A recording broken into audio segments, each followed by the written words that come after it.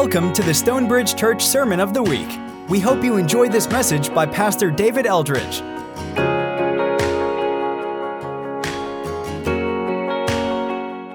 John chapter 10. So we're circling back for a few weeks to something that we talked about in January. Psalm 23:1 says, "The Lord is my shepherd, I shall not want, or I have no need." And we've said that's called a confidence psalm. There's only a handful of those in the book of Psalms where the writer is not asking for anything. He's not even thanking God for anything. He's asserting this is what it's like to be under the care of God. And so that's what Psalm 23 is. It's David basically bragging on God. Here's what it's like for me to be under his care and his management.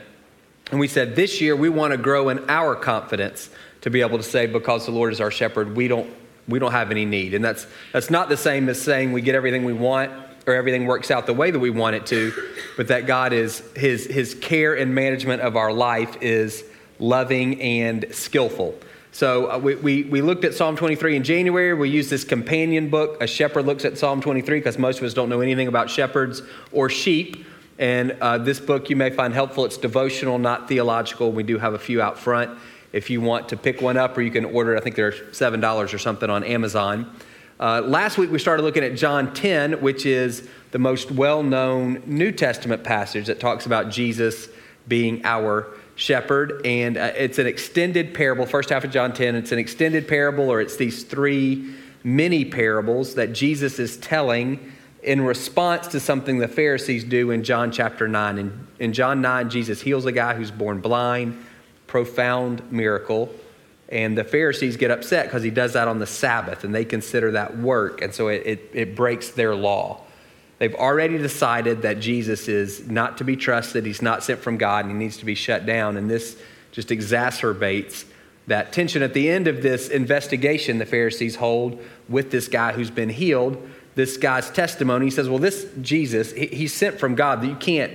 You can't explain what he's done any other way. Where else would he get the power to do something that we've never even heard of? Healing a guy who's been born blind. And the Pharisees' response to him is to blame him. You were steeped in sin at birth. That's why you're blind. To shame him. Who are you to lecture us? And then to excommunicate him. They kick him out of the synagogue. In John 10, Jesus gives these, again, either one extended parable or three mini parables to contrast his leadership with the leadership of the Pharisees. This is how I am shepherding God's people versus how y'all are shepherding God's people. So I'm going to hit real quick what we talked about last week just because it all hangs together, and then we'll look at something new to close.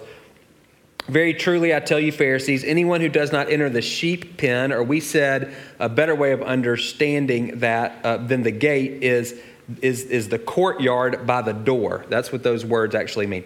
Anyone who does not enter the courtyard by the door, but climbs in by some other way, is a thief and a robber. The one who enters by the door is the shepherd of the sheep. The doorkeeper opens the door for him, and the sheep listen to his voice. He calls his own sheep by name and leads them out. When he's brought out all his own, he goes on ahead of them, and his sheep follow him because they know his voice. They'll never follow a stranger. In fact, they'll run away from a stranger because they don't know his voice. So we said this picture, you're in a town or a village, people own 2 or 3 sheep, and they keep them in a courtyard attached to their house, walled courtyard attached to their house. And every morning, the shepherd comes and knocks on the door, and the servant, whose job it is to answer the door, recognizes the shepherd, and so opens the door and lets the shepherd have the sheep, who takes them out to graze them for the day. And we said, using Ezekiel 34 as a background, that doorkeeper is the Father, and he's recognizing Jesus and allowing Jesus to have leadership of his people. And in that little section, Jesus contrasts himself with thieves, with robbers, and with strangers. And he says, I'm not like any of those guys. Then in verse 7, this is a different scene. This is set out in the open country in the summer, where shepherds would graze their sheep for months at a time and not come home. Very truly, I tell you, I'm the gate for the sheep. All who have come before me are thieves and robbers, but the sheep have not listened to them. I'm the gate. Whoever enters through me will be saved. They will come in and go out and find pasture. The thief comes only to steal and kill and destroy. I've come that they may have life and have it to the full. So during these summer months, at night, the shepherd would take the sheep to these little sheep folds or sheep pens, as circular enclosures that have a gap in the wall, and the shepherd would actually sleep in that gap. So when Jesus says, I'm the gate, he is. He's the one sitting there. He is the gate. Nobody comes in or nobody goes out without going through him. Nobody comes in. There are no predators, no sheep rustlers. Nobody goes out. The sheep can't leave until the morning when Jesus says it's okay. Again, there's thieves and robbers, and they steal and they kill and destroy. They exploit the sheep for their own ends. Jesus doesn't do that. He saves. He comes that we would have full life. They're strangers, and the sheep don't know them and don't follow their voice. That's not Jesus. He says his sheep follow him because they do know his voice. So picking up in verse 11, I am the good shepherd. The good shepherd lays down his life for his sheep. The hired hand is not the shepherd and does not own the sheep. So when he sees the wolf coming, he abandons the sheep and runs away. Then the wolf attacks the flock and scatters it. The man runs away because he's a hired hand and cares nothing for the sheep. I'm the good shepherd. I know my sheep, and my sheep know me, just as the Father knows me, and I know the Father, and I lay down my life for the sheep. So here Jesus he says what he has implied up to this point. He just says, I'm the good shepherd. When you hear good, think true, ideal, genuine, real. Good as opposed to false, not good as opposed to bad. He's saying, I'm an authentic, I'm the genuine shepherd. And this time he contrasts himself not with a thief, not with a robber, not with a stranger, but with a hired hand, with an employee.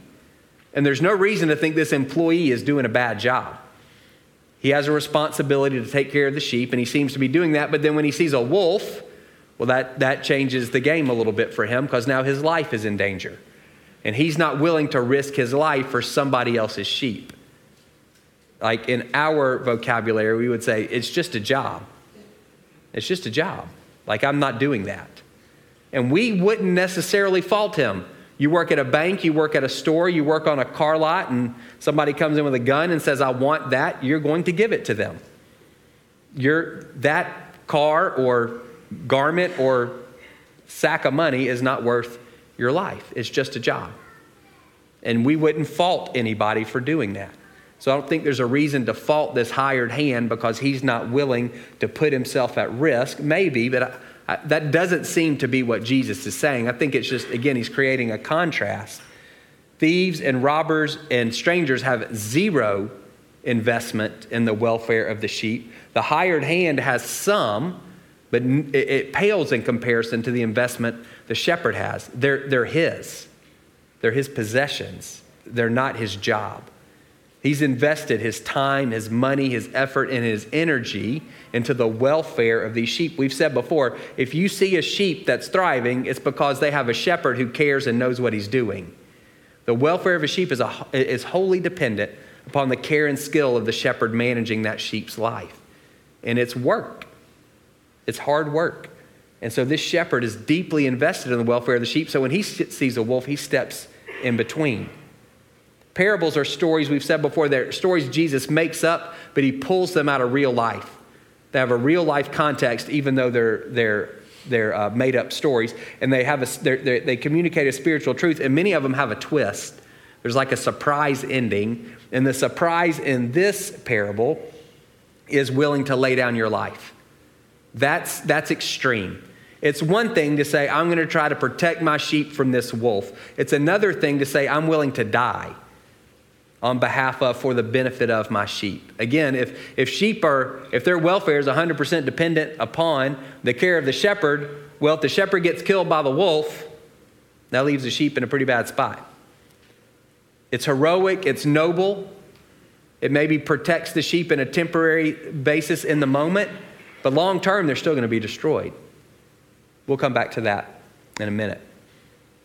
The thing I want us to spend a little bit of time on this morning is stuff that you all already know. None of this is new, but I want to remind you it's easy for us to forget. I know my sheep and my sheep know me. As the Father knows me and I know the Father. Like, listen to that equivalence. Jesus and the Father are one. And he says he knows us and we know him in that same way, to that same degree. That's mind-blowing to me. The level of intimacy, the depth of relationship that Jesus invites us into.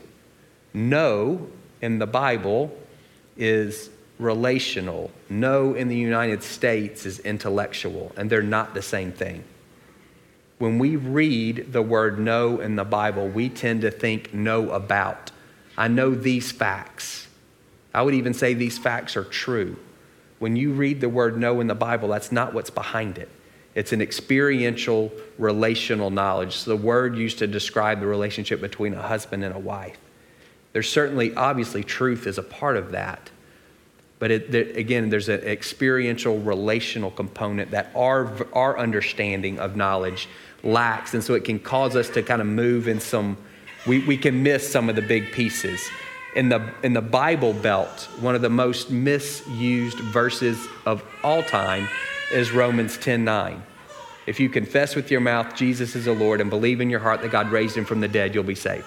And so people say, well, I'll just say out loud, Jesus is Lord, and then I'm going to heaven, and I'm going to get on with my life. It doesn't work that. It's not a magic formula. It's not open sesame.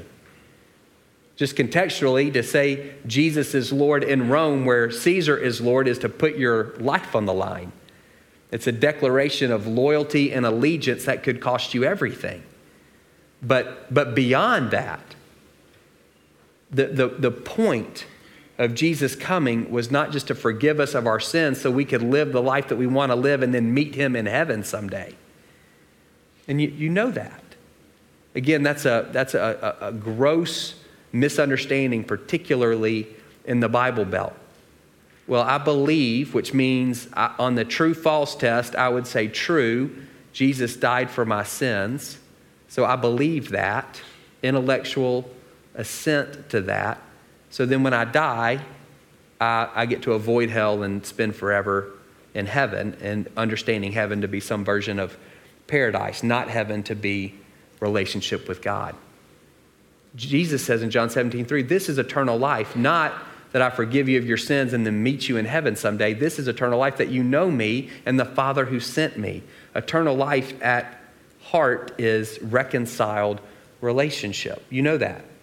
Jesus does die to forgive us of our sins, but that's the beginning, not the end. The end has always been for God to form a people for himself. Read Revelation 21 and 22. It's where everything is headed. All of history, God is moving towards this point where he can say to this group of people, you're my people and I'm your God. If you go back to Genesis 1 and 2, that's why he started the whole thing in the first place. It was to form a people for himself. Sin derailed. Jesus put things back on track. And Revelation 21 and 22 shows where it's going to end. I'm going to be your God and you're going to be my people. That is eternal life. The vine and the branches, because God is life, as we abide in him, his life flows into us. So that's abundant life here and now and on into eternity. There is no death in him. So if you're connected with him, of course, your life will go on forever with him. It's a different understanding than we can fall into at times. If I intellectually assent, if I mentally agree to these certain propositional truths, then when I die, I don't have to go to hell. That's not the plan.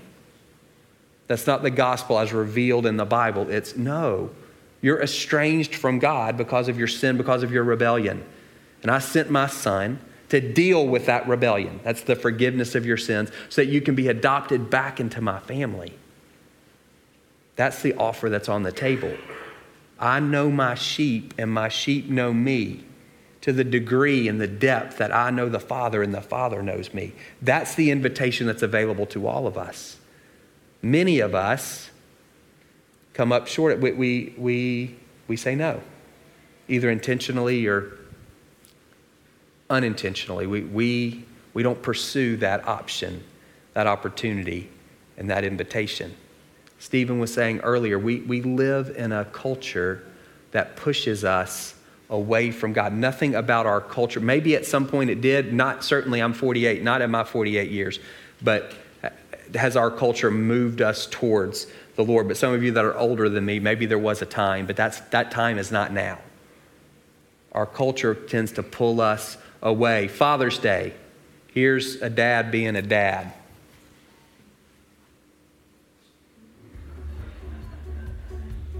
If you're about to get on an airplane, that's the best thing you can do. Wear that kid out.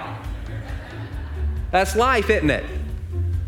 The conveyor belt pulls us away from Jesus. That boy stops walking, he's losing ground. He's walking and he's not gaining any. There's a pull away from the Lord. And so there's an intentionality on our part that's necessary if we're going to know him as deeply and intimately as he knows us. His knowledge of us, that's already done. It's our knowledge of him. It's an area where we need to be intentional. Jesus says some things that to us, it's like, why did a guy says, I want to follow you. This is in Luke 9. Jesus says, follow me. And the guy says, well, let me go bury my dad. That doesn't seem like a request that you would reject. Like that seems like, all right, that's reasonable. You want to bury your dad. And Jesus says, no, why don't you let the dead bury the dead? That's not a great PR move. We try to figure out, how do I make this as easy as possible for you to say yes to Jesus? And there's nothing wrong with removing obstacles and giving handholds. Jesus says, let the dead bury their own dead. And there are ways of understanding that. When you died, initially your body was put in a tomb, and then you decomposed over the course of a year, and you went back, and then your family came back after a year and put your bones in a box. So there are kind of two burials, and maybe this guy, he's waiting on that 12-month mark. It could be, many people think the guy's dad's not even dead. It's a huge responsibility on the firstborn son to bury their dad. And so he may be saying, I want to follow you, but I can't yet. I've got these other obligations. Either way, what Jesus is saying is you can't delay here. He walks 3,000 miles over the course of his life, and his disciples know what it means to follow him. It's a very literal walking after. If they decide to go fishing for a couple of days, he's gone. Connection is lost. You know, a guy says, I'll follow you wherever you want to go.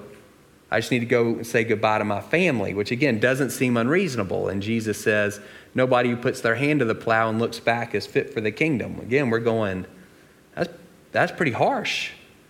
That's a very stark thing to say to somebody. But again, it's a question of priority. Jesus is on the move. And he's saying, like, if you want to follow me, then get to walking, because he's going somewhere. We lose sight of that because Jesus isn't physically among us. If we actually had to follow him from Marietta to Kennesaw to Smyrna to Powder Springs, if we were doing that, we would know whether we're following him or not. We'd wake up in the morning and he's either here or he's not. We would know because we would spend all day, every day, walking the roads with him. But it's different for us because he's not physically present among us. He leaves us his spirit for sure. But we can't see him with our eyes in that same sense that the disciples would know. Well, am I following him? At least in the physical sense, am I following him? Maybe their hearts weren't aligned. Judas's wasn't for sure, but they at least knew if they were physically walking after him. And that's the challenge for us in this spiritual relationship that we have with Jesus. The invitation is still the same. It's repent, change directions, and follow me. Keep in step with me. Go where I'm going. Live your life the way I'm living. Father's Day, I think one of the greatest things fathers can be to their kids are examples. That's one of the things I think of when I think of father. First thing that comes to my mind is example. Paul can say, follow me as I follow Jesus. And we want to be able to say that not just to our kids, but to everybody else. If I'm following him and you're following me, then you're following him as well. And we want to be able to say that. We can't say that in every area of our life, but we want that to become more and more true of us. And so the question for all of us is, well, are we following? Do we just know certain things about him? Or do we know him with the depth and intimacy that he has made available to us? How do we grow in that? It's the same stuff you've heard since you were in Sunday school, for those of you that grew up in church. It's those basic spiritual practices, and there are no shortcuts. It's prayer. That's communication with God. That's how we speak to him. That's how we develop relationship. And that's where we ask for help, like Stephen was talking about earlier. It's reading the Bible, which is not a rule book for life. It's a revelation of who God is. You want to know who God is, read the Bible. And it's daily obedience. We talked about that last week. We know his voice, and he wants to lead us and guide us in the dailiness of our lives. And we want hearts that are sensitive to that leadership and to that guidance, not just on the things that we think are spiritual, not just when we get in over our head, not just for big decisions, but in the dailiness of our life to say, I want to keep in step with you. That, again, that picture of Jesus moving from town to town to town to town can be really helpful for us. Am I actually following him where he's going? There's this book, I'm trying to remember which one exactly. I think it was called Great by Choice by a leadership guy named Jim Collins. And he talks about these two explorers. I think it was in 1911 or 1913. I can't remember exactly. But there's two guys, and they both want to be the first to the South Pole. One's a Norwegian, and so his name's hard to say. It's like Amundsen, Amundson. So some of you know how to say it, I don't. Amundsen. And then there was this British guy named Scott. I remember his middle name was Falcon. You don't hear lots of Falcons anymore. His last name is Scott. And they had two different approaches. The Norwegian guy, Amundsen, what he said is, we're going to walk 15 to 20 miles every day. That's what he did with his men. If it's a good day and we could go farther, we're not. And if it's a bad day and we'd rather stay in, we're not. Every day, 15, 20 miles. Scott, very different. Good day, we're going as long and hard as we can. Bad day, we're staying in the tent and griping. Amundsen, he won by 34 days. Smoked him. And this guy, Jim Collins, he talks about the 20-mile march. But anyway, it's this idea, being consistent over a long period of time. Eugene Peterson calls it a long obedience in the same direction. That's what it is to grow in intimacy with the Lord. There are mountaintop high moments. Many of our students, many of your kids are going to be at one camp in a couple of weeks. That's one of the rare times where the conveyor belt pushes people towards Jesus. For a week, everything they're going to experience is going to move them towards the Lord. And then they come home and they're like, what just happened? Because they're back in the real world, where everything about their day is not going to push them towards the Lord. And if they don't develop those practices, it's going to be difficult for them to grow in intimacy. And the same thing is true for us as adults. There are no shortcuts. Those high moments are wonderful, but it's the dailiness over time. I'm going to pray even when I'm tired. I'm going to read the Bible even when it doesn't make sense. I'm going to be obedient even when it's hard. And over time, what that does is that unites us to Jesus in a very deep and intimate way. You won't know it from Monday to Tuesday. You won't know it from January to February. You probably will only see it a little bit from 2023 to 2024. But from 2023 to 2033, you'll be a completely different person. And your relationship with him will be on a completely different level. And so I want to encourage you in that. I don't want anybody feeling guilty about anything you are or are not doing. I want you to hear an invitation from the God of the universe, who knows you better than you know yourself, who formed you and knit you together in your mother's womb. And he said, I want you to know me at that same level of intimacy and depth. It's a phenomenal invitation. If you start looking around just real quick, if you start looking around at the other major religions in the world, most of what they're going to tell you is you get to serve this God. Ours doesn't say that. Ours says you get to be adopted by this Father. And that's not the same thing. We serve him, yes. We serve him as sons and daughters. And it's completely different. And that's the invitation that's available to all of us. We're going to close this morning with communion. The way we take that as a church, you'll break off a piece of bread and dip it in the juice. There's gluten-free communion in this basket, and there are the prepackaged communion if you're more comfortable taking that. This is what I want you to have in your mind.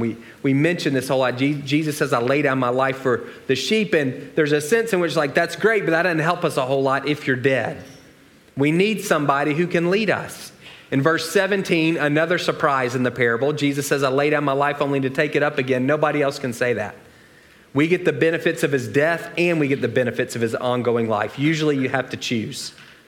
Either I die for you or I live with you. Jesus says both. I died for you and I will continue to live with you. The benefits of his death, we get forgiveness, which sets us free to be reconciled to the Father, to live in union with him. And we get the ongoing shepherding of Jesus because he's been raised from the dead. And so as you take communion this morning, I would love for that to be running in the back of your heart and your mind. He's the good shepherd. He's the true, ideal, genuine shepherd. He lays down his life for his sheep. You and me, we get the benefits of his death, which is the forgiveness of our sins. It's not just what we've been saved from, but what we've been saved for, which is relationship, deep and intimate. That's what God desires. I'm going to be your God and you're going to be my people. Like, I'm going to say this in a crass way, but I mean, if you're not interested in that, you're not interested in heaven. That's what it is. That's what it is. And he can stir that hunger and that desire in you if you don't have it now, and ask him to do that. God, I don't want to know you that way, and I want to know you that way. You pray that prayer from a place of honesty, and he'll respond.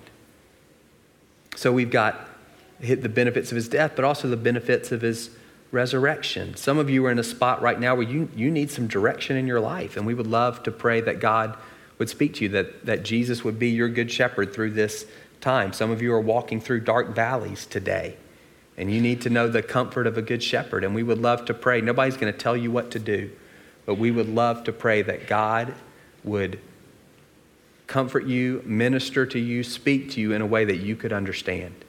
So if you're at a crossroads, please let us pray for you, that Jesus would be your good shepherd. If you're walking through a dark valley, please let us pray that Jesus would comfort you in the midst of that. And then last thing, because it is Father's Day, for some of you, Father's Day is not a fun day. It's difficult. Either you're grieving and maybe it's your first Father's Day without your dad.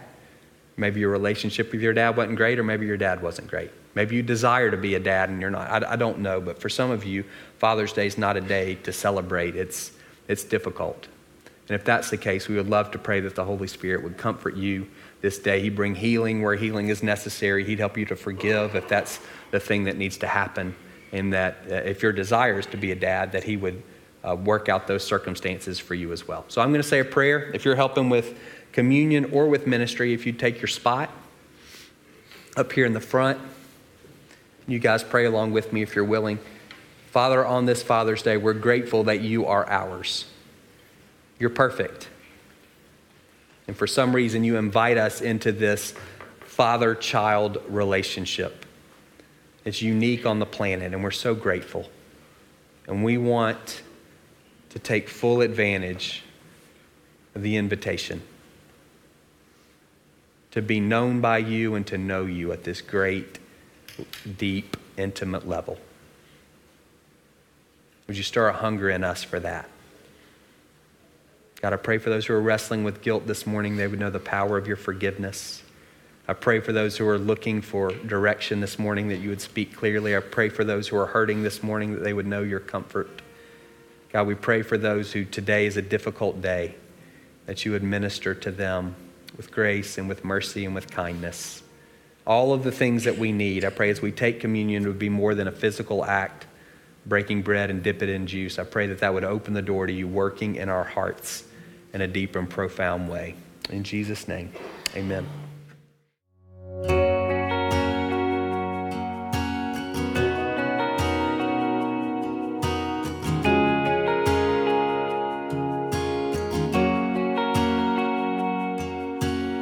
Thank you for listening to the Stonebridge Church Sermon of the Week.